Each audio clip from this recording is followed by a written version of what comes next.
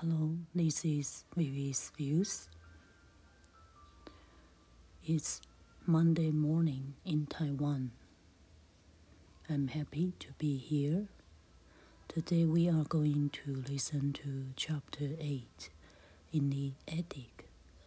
The first night she spent in her attic was a thing Sarah never forgot.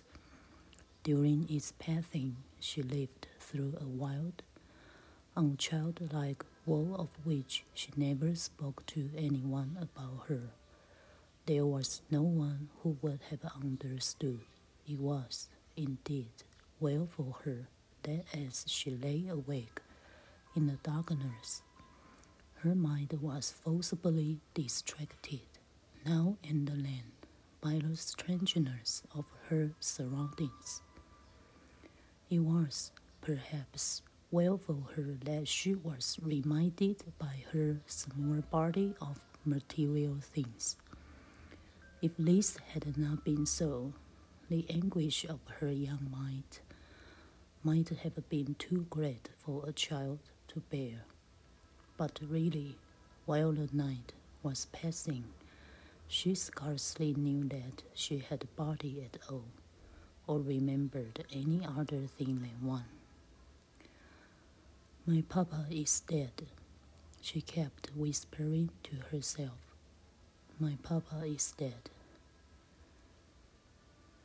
It was not until long afterward that she realized that her bed had been so hard that she turned over and over in it to find a place to rest, that the darkness seemed more intense than any she had ever known, and that the wind howled over the roof, the monk, the chimneys like something which wailed aloud.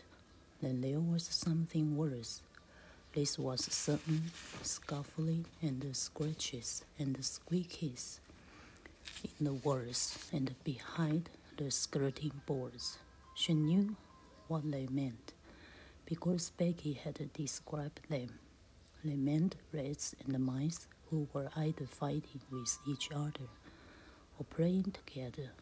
Once or twice, she even heard sharp-toed feet scurrying across the floor, and she remembered in those after days, when she recalled things, that when first she heard them, she started up in bed and sat trembling, and when she lay down again, covered her head with the bedclothes. Okay, Sarah was in bad mood this day, and she was sensibly to her own feelings. She touched her pen, the touch of the bed, the sound of rats and mice, the feelings of losing her papa. All she felt was lonely and unspeakable. She was conscious of everything, but she was going to heal herself when she faced the music.